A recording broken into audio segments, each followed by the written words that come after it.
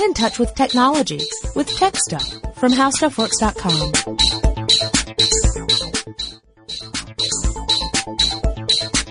Hey there, everyone, and welcome to TechStuff. I am Jonathan Strickland. And I'm Lauren Vogelbaum. And today we're going to conclude our epic two-part episode about CES 2013 and the adventures of Jonathan in Vegas. Well, let's talk a little bit about health.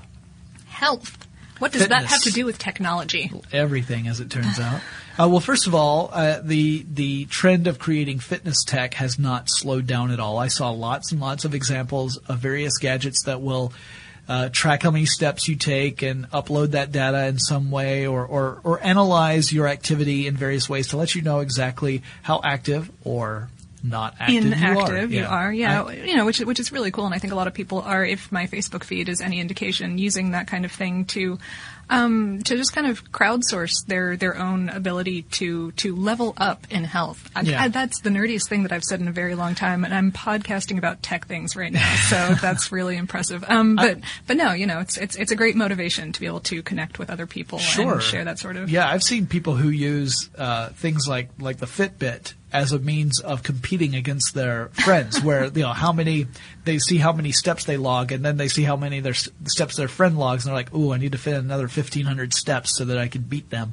And in the end, we're talking about activity and exercise and a healthier lifestyle. So even though there might be some sort of goofy competitive edge on one side, that's great. Yeah, the outcome is fantastic. Yeah, I heard that Fitbit actually had a new piece of tech called the Fitbit Flex, which is an activity tracker bracelet that you basically just wear all the time. Yeah, and very pretty. It's very pretty. In the United States, it's on sale for pre-order for $99.95, as I recall. Wow. Yeah. So we're talking $100, but it does track all this information, and then you can actually view it through various apps or programs and get more of an insight into what your activity levels mean for your general health. And this means that you can use that information to try and adopt a healthier lifestyle, or maybe you realize I need to make more time in my day for this sort of thing because it is important to me in order to have a happier life experience. I mean, the healthier we are in general, we tend to be happier. That is actually a science fact that has been proven. Yeah. That healthier people are happier. It's better quality of life. Yeah, poor health means higher stress levels, which in turn leads to more poor health. Worse health. It's a terrible, terrible cycle, and we got to get out of that. So, speaking of terrible cycles, I saw a lot of exercise equipment, but one of the things I saw was kind of interesting. It was actually, I think it was up for one of the CES Innovation Awards. It was a thing that you would attach to a stationary exercise bike that will allow you to control the bike's pressure and everything, so that you would have greater resistance. You could control it from a smartphone. So in other words, you think I want to go up a hill now, and on your smartphone, which is already playing your music, you just go ahead and adjust this little thing, and suddenly you're. Now I don't know how necessary that is. I guess it depends upon what kind of stationary bike you're riding, but I thought that was an interesting use of health technology. Yeah, that's great. The big one that I heard about was the RP Vita by iRobot and InTouch, which it stands for Remote Presence Virtual and Independent Telemedicine Assistant, which means that it's a hospital butler, essentially. Yeah, it's Jarvis for the hospital. It lets you telecommunicate with your doctor if he's in a remote. He or she. I'm sorry, that was terrible. I'm the worst feminist. I'm pretty bad too. If your doctor is in a remote location, you can see them. You can plug your ultrasound or whatever other equipment into this thing, and it will send all of your biomedical statistics over there. Really great for emergency situations and other things. Like some remote locations where getting a doctor there might not be easy to do, but a doctor could take a look at that data and find out oh no, we really do need to send medical help there. Or they could say, this is something that you can treat on your own, or perhaps even say, this is something you can do until we can get help to you. Yeah. I mean, it's really a cool way of using technology to help people. There was one other one I wanted to talk about in this area, which kind of relates back to the sports stuff in a way. And it was Belkin had what was called the Wemo Baby Monitor. Now, Wemo is a technology that they've used for things like home automation and smartphone control. You know, you were talking about controlling everything from your smartphone. Mm-hmm. A lot of the Wemo technology is all about that. Things like controlling lights from your phone. Right. Things cool. like that. Uh-huh. Well, the Wemo Baby Monitor is a device that has a crying algorithm. It has an algorithm that's designed to pick up sound and distinguish one sound from another, and it's specifically meant to alert you when your baby cries. So when your baby cries, you get a message on your phone saying, "Hey, baby's not happy. You might want to go check on baby." But if a big truck goes by and the noise is loud enough to hear inside the house, the monitor doesn't send you a false positive saying baby's crying. Mm-hmm. It also does not send you a message saying a big truck just went by. That's good. That would get a little bit tedious. Yeah, it'd be like, wow, I'm getting a lot of data about the noises coming from baby's room. But the other thing that this device does is through a partnership with a piece of software called Evo. It tracks the information about your baby's crying habits and sleep patterns. So it actually plots this information so that parents can see when their baby is crying, when their baby is sleeping, and perhaps if they see that the baby is crying at a consistent time each day, maybe they change the feeding schedule. Feeding schedule, or maybe it might be that there's some other environmental factor that is based upon time that they can look into to make their baby a happier baby. Yeah. So the idea is that to use this data in a way to become a better parent. And the reason why I say it reminds me of the fitness information is because a lot of the fitness gear is all about tracking your activity and then relating that information to you in a way that is meaningful. It's consumable. Right. And that's when we talk about the Internet of Things, that's a big element of the Internet of Things. It's this idea that we're going to incorporate not just connectivity to the Internet, but the ability for various stuff to sense what is going on in our environment and send us information that we can understand so that we might improve that environment. Right. Improve the environment or improve our own interaction within that environment. Mm-hmm. Now, that being said, there's always the opportunity for us to obsess over this data in ways that, they didn't necessarily intend, but that's a human thing. Yeah. Well, it's all a tiny bit creepy, a little bit Big Brother here and there. Yeah. I get a little bit weirded out by the things around me watching me. It all depends on where the data is going to. Well, absolutely. Like if the data is just coming straight to you, then you're just like, you start to micromanage your own behavior. But if the data is going to someone else first, then you're like, oh, great. Now they know. They're going to know everything. Yeah, they know how many times I go to the refrigerator and open the door and not actually get anything out, but just stare and then close the door and walk away. That's, and then they're going to send me an email about how wasteful I am. But hopefully no one is bored enough to watch and judge that data. Fingers crossed. I don't know. I met some interesting people at CES. But anyway, yeah. So that's health technology. We also had a lot of car technology. Now, some of that was things like various new kinds of car stereos, which, even louder and more bassier than before. But, that has a place, right? But it's not something that unless you write specifically about car sound systems, it's not terribly interesting to a general technology. To the average consumer, yeah. Sure. The really interesting thing that I saw was Audi's self-driving car.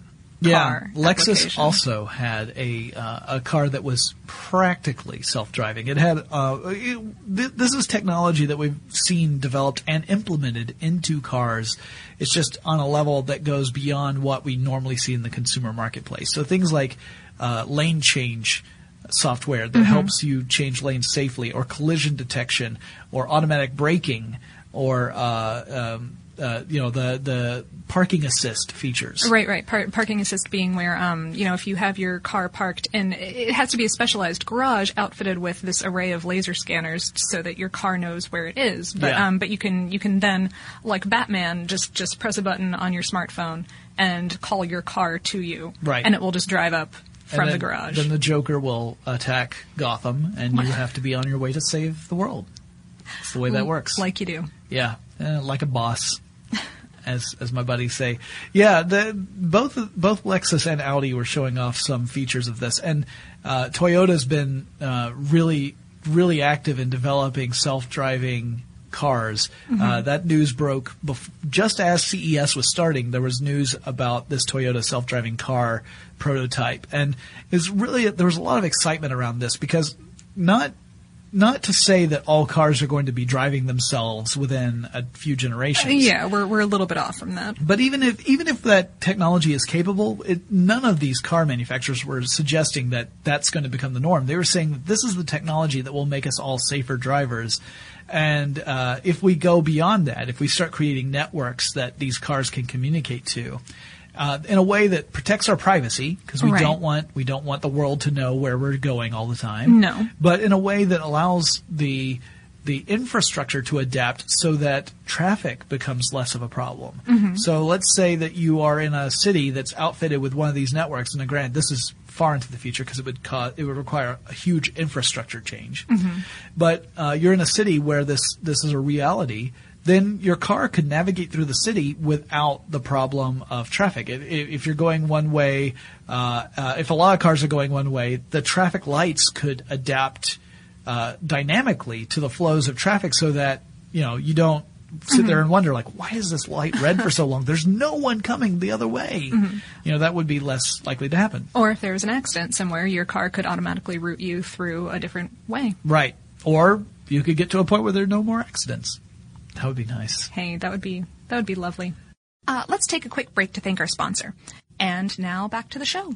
So, Lauren, I know you're really eager to talk about the next category of stuff, which is gaming technology. I am. I'm excited about it. You, I think you said in your, I listened to your podcast with Chris about 2012 CES, and you said that you had seen Project Fiona there. Yes, Project Fiona has since become the Razer Edge. Yes, and that's not a finishing move in the WWE in this case. That reference just whooshed right over my head. Razor Ramon? It's just what? Okay. Incredible, I know. I need to educate Lauren, but we can do that after the show. The Razer Edge is a gaming tablet, and this is a heavy-duty tablet. It's a Windows 8 machine capable of running full video games on it. You can run games and use the tablet, like tilting the tablet to make it do stuff. Or if you want to spring for an optional case, the Razer Edge Pro version at least has a case that has controllers built into the sides. The buttons and thumbsticks that you would expect from any other controller. Right, so you can play first-person shooters or other types of games directly from that. The resolution was amazing, the animation, fantastic, video gameplay. I mean, it looked sharp. I mean, we're talking like 4 to 8 gigs of RAM, depending on what model. Yeah, this was a very impressive piece of technology, and they had some where you were using, I believe, HDMI out to larger displays. Wow. Mm-hmm. So they were running games on this tablet, but showing it on the big display. So that was kind of fun too. And I wonder if they could start integrating stuff like the Wii U does with, having a small screen, big screen. That would be interesting. I wonder, I assume you could do that where you would have the HDMI feed out be different from what you're actually looking at on the screen. I don't know that there's any reason why you couldn't do that, but as far as I know, no one's actually developed that. Now, I could be wrong. Get on that, somebody. Yeah, someone do that thing, she said. But yeah, that was pretty impressive. That one, as I recall, there were two models, a basic model and a pro model, and the basic model I think is going to retail for around just under $1,000. Just under $1,000, then going up to like $1,300 for the pro model. Yeah. So that's a healthy chunk of change for a tablet. But again, this is a fully functional computer tablet. Like this is not some stripped down mobile device. This is a full computer in tablet form. Yeah, which just by itself I think is completely fascinating, because the problem that I have with tablets anyways, the reason that I don't own one, is that they're not powerful enough for me to do what I want to do with stuff. I need something that's going to run some kind of photo editing program and also Microsoft Word. And I had the same issue when I was, I eventually did buy a tablet. I very rarely use my tablet, which again, and I've said this before, it proves to me that the tablet form factor just isn't where I need it to be for it to be a truly useful, indispensable part of my tech life. Right. Now, I know other people who they never drop their tablets constantly in their hands, and they have plenty of reasons why they use it, which is great. It's just not the way I use stuff. Beyond that, in gaming technology, you also had the NVIDIA Shield, Project Shield, which was that was a big secret. I mean, that was when that was unveiled on the floor. There was an audible gasp. Cool. Yeah, no, it was pretty neat. That's it was fun. So if you don't know what the NVIDIA Shield is, imagine an Xbox controller, because that's what it looks like. That's what it looks like. It's not an Xbox controller, but it kind of looks like one. And it just think of it as having a blank face. So there's no buttons, there's no thumbsticks or anything. It's just a blank face. Okay. But then you open up a clamshell, and it opens to reveal the buttons and thumbsticks underneath the clamshell, and on the underside of the clamshell is a screen. Huh. It's a 5-inch screen, touch screen. Uh-huh. So the Shield is a controller and screen all in one, and it does have this clamshell design, so you open it and close it. It runs a version of Android, so you can play Android-based games anytime you want. It can be stored locally on that device.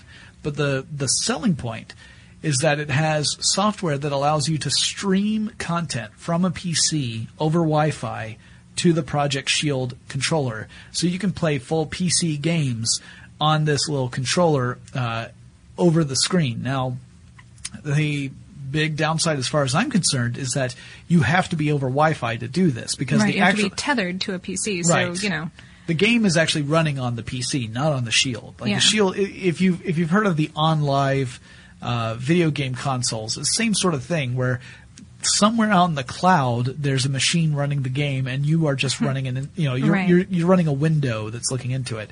Latency didn't seem to be a problem. It seemed very responsive. So it wasn't like there was a problem between when you pressed a button and when your character did something. It seemed pretty seamless. But it makes me wonder, how practical is this? I mean, are there a lot of gamers who would love to play more computer games, but they don't like having to sit at their computer? Well, I mean, maybe, it's for the adventurous types if they really want to play Call of Duty from the bathtub, or... Yeah, I guess. I'm not sure. The other problem I had was that, you could argue, well, it also has an HDMI out, so you could play it on your television. But you could build a video gaming rig that you could play on the TV already. And there's some companies like Valve that make that really easy to do. Yeah. And, it's about to get easier. I heard that Valve was also there mostly to talk to hardware partners about Steambox. Yeah. Yep, Steambox is one of those things that we still don't know a whole lot about, other than the fact that it's on its way. Yeah. But yeah, we understand that it'll probably be a pretty locked down experience, but it should be about as good an experience as you can expect to get with a system that you cannot customize yourself. Right. It's meant for the consumer who wants something they can plug into their entertainment system without having to worry about installing drivers or managing other kinds of connections. So serious gamers have been doing this stuff on their own already for ages, but now it's getting to the point where the average consumer who may not have that kind of technological savvy can do it easily. Yeah.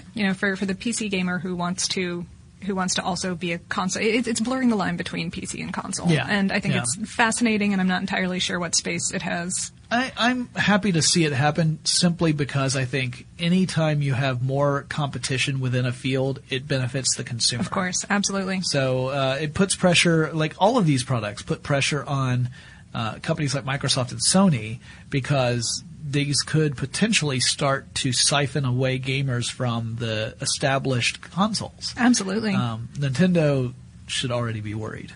That's why I didn't mention Nintendo. No, they really should be. Mm-hmm. I love Nintendo, don't get me wrong, but I think the Wii U is not enough to answer the competition. We talked about this one in our 2013 predictions show. Yeah. And I do think that, I like the Wii U, I like the concept, but I'm just not sure if it's... Yep. No, I'm with you. But some of the smaller players, there was the Oculus Rift. Okay.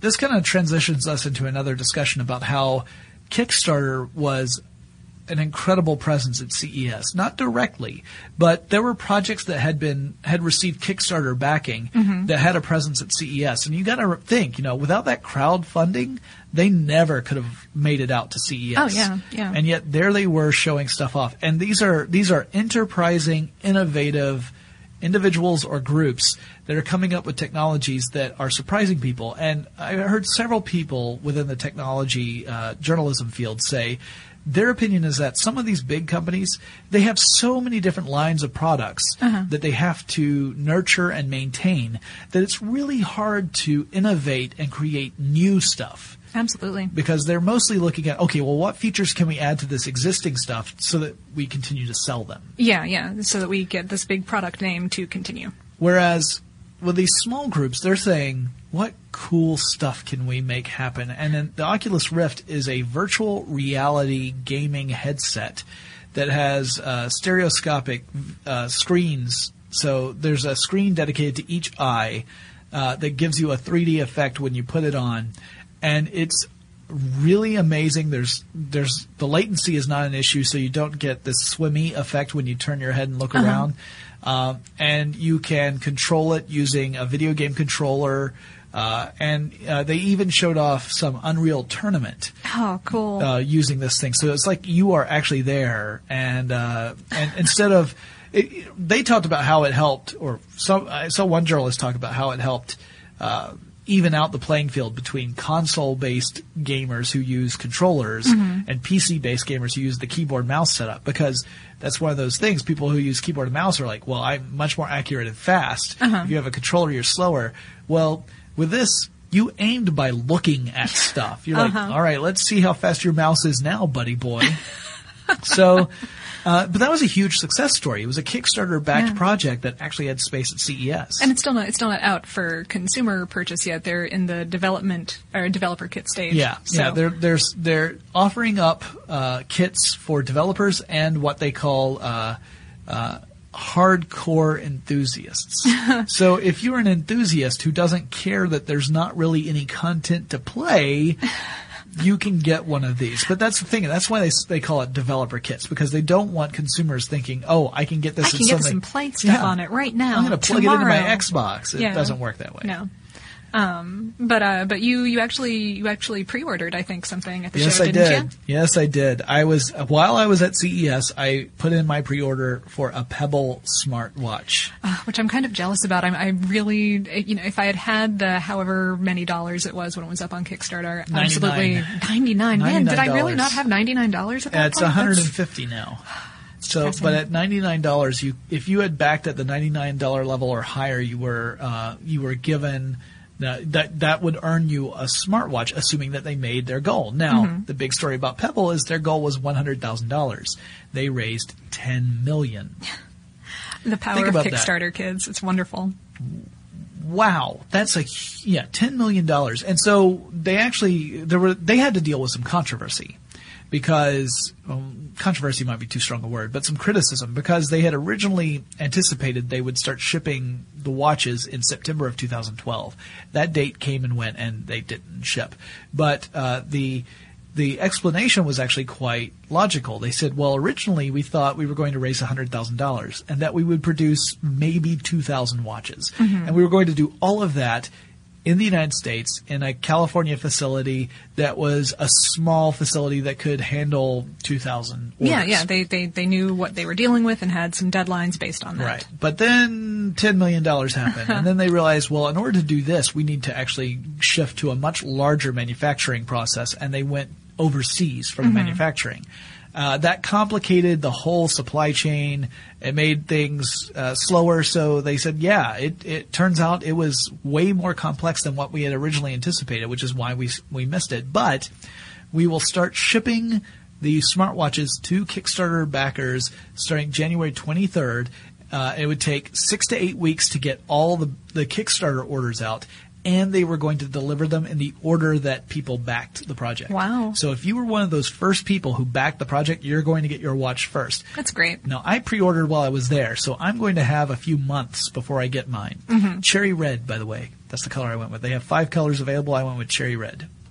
Sounds very stylish. If you guys start watching TechStuff videos and you see me wearing a cherry red watch, that means my Pebble watch finally arrived. But yeah, they were another Kickstarter project that had a presence at the floor, and that's amazing. There was a time where, unless you were a major player, you didn't have a presence at CES. If you did have a presence and you weren't a major player, it was a tiny little booth that was shoved way off in one corner that most people would never see. Yeah. So it was kind of cool. And then we got the weird stuff. We do the weird stuff. We do not do the weird stuff. I can't even say that here. No, Excellent. you can say that we do the weird stuff. Okay. That's a Dr. Horrible reference that all of our listeners will appreciate. 4 sweater vests.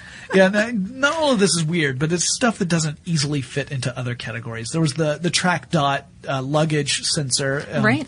And that has it is a battery operated sensor that will text you where your luggage is. So let's say you go traveling, you get to the airport, you check your bag. It happens to have one of these trackers inside it. It will text you where it is. So let's say you end up in San Francisco, but your bag is in Tierra del Fuego. It will send you a text message saying, "What the heck? I'm in Tierra del Fuego." It also has a Bluetooth sensor in it so that when it reaches your near you, assuming that you have your phone paired up to it, and it's once it comes into range, your phone will alert you, so you'll know, oh, I need to look out for my bag. I should pay attention to. Yeah. Let me look at all of the black bags there and figure out which one is mine. Oh, well, I got a message, so it's coming in. It's close. So that was kind of neat. There was the Plastic Logic had some flexible displays. This was not on the show floor. It was a closed door meeting that you had to RSVP to. Ooh. So I went to see it. These were really cool. There were these flexible displays that they were explaining in the future could be really, really flexible in more ways than one. They showed off an implementation that was pretty neat where they had a flexible e-paper display, so it's e-ink. Okay, so it's very low energy needed to create the image. They lay it down. It's showing a map. Okay, so it looks like a sheet of paper that's showing a map. They lay a second one, a blank one, next to the first one so that the edges overlap. Okay. And then the map extends automatically across both pages. Oh, that's so cool. It was just neat, right? And they explained that this was just a basic application that could be used in this sort of stuff. And mainly they were talking about using it for flexible displays so that you could create a display that conforms to a curved wall. But I could see so many more applications for this. Absolutely. And that was really exciting. So shout out to Plastic Logic. As for the weird, I've got a tie between the two weirdest things I saw. Yeah. And keep in mind, there is some weird stuff at CES that I never saw. There was the Happy Fork, which is a thing. Yes, that is spelled HAPI. Yeah, it's a haptic feedback fork. And the concept, it's actually kind of interesting. The concept is that if you are eating and you're eating too fast, that can be unhealthy. You could eat more than you need to. It's something that can lead to overeating. Absolutely. And thus can lead to weight gain or obesity. So what the haptic fork allows you to do is set an interval that you do not wish to exceed when it comes to putting your fork to your plate and bringing it to your mouth and going back to your plate again. And if you exceed this speed, then the haptic fork will vibrate in your hand to alert you to the fact that you are eating far too quickly and you need to slow down. I'm not entirely positive that I need a smart fork in my life. I think that normal intelligence level forks are fine for me. It will also tell you, by tracking your data, you can plug it into a computer and find out how many times and how frequently your fork went from plate to mouth. So then you can say, wow, not only did I eat quickly, I ate a lot. Or at least I took a lot of bites. Yeah, because there's a difference between the number of bites you're taking and the size of the bites you're taking. That's true. If you grab a steak in one big stab and just eat the whole thing in one go, then your fork went to plate to mouth once. That fork cannot tell the difference. Yeah. No, there was no weight sensor or anything. And it also would allow you to remove the electronics component so that you could put the shell into the dishwasher. Yeah. And you would charge it via USB, of course. So make sure your silverware is charged before you serve dinner. The other weird thing was the WheeMe, WHEEME robot. It's a massage robot. Massage robot. Yeah. You want to know what it looked like? I know you do, Lauren. I'm sure you've got some things running through your head. More than anything. Really boring, actually. So it looks like... as far as the designs that are probably going through your head, imagine a remote control car but it has kind of bumpy wheels. Okay. And it has sensors that tell it when it's getting toward the edge of your body so that it can reverse its motion. So it essentially is rolling over your back.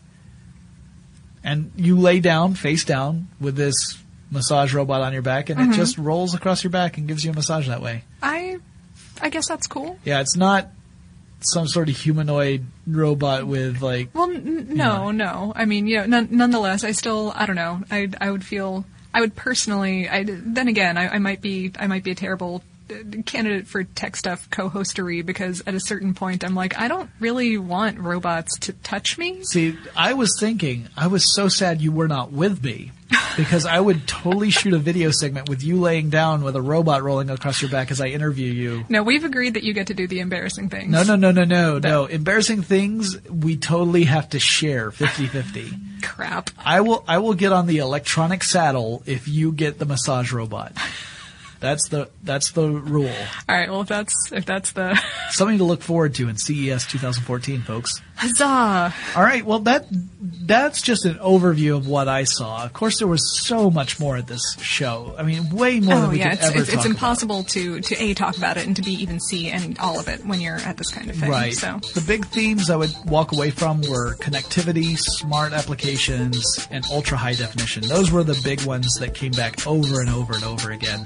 But there was a lot of other stuff there too, and it's diversifying more and more each year. So you're seeing lots of breakout areas like technology specifically for senior citizens or green tech. Although that wasn't as big a thing this year, I'm worried that green tech was sort of a buzz trend that has already. Some of it's incorporated into technology mainstream already. Yeah, I feel like it's mostly been incorporated. I think that people don't need to talk about it quite as much, because all of the efforts to conserve energy are useful for anyone who's putting any new kind of technology together. So they want to use it, hopefully. I hope so. The other side of that is saying that, Consumer Electronics Show ultimately is all about consumerism and consumption, and therefore is kind of antithetical to the whole green movement in the first place.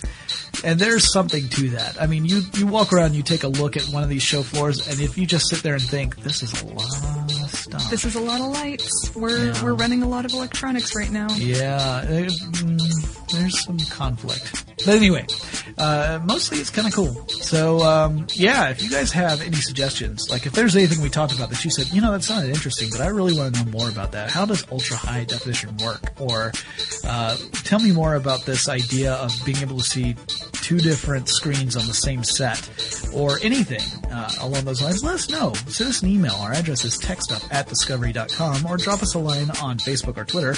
Our handle there is techstuffhsw. Lauren and I will talk to you again really soon. For more on this and thousands of other topics, visit howstuffworks.com.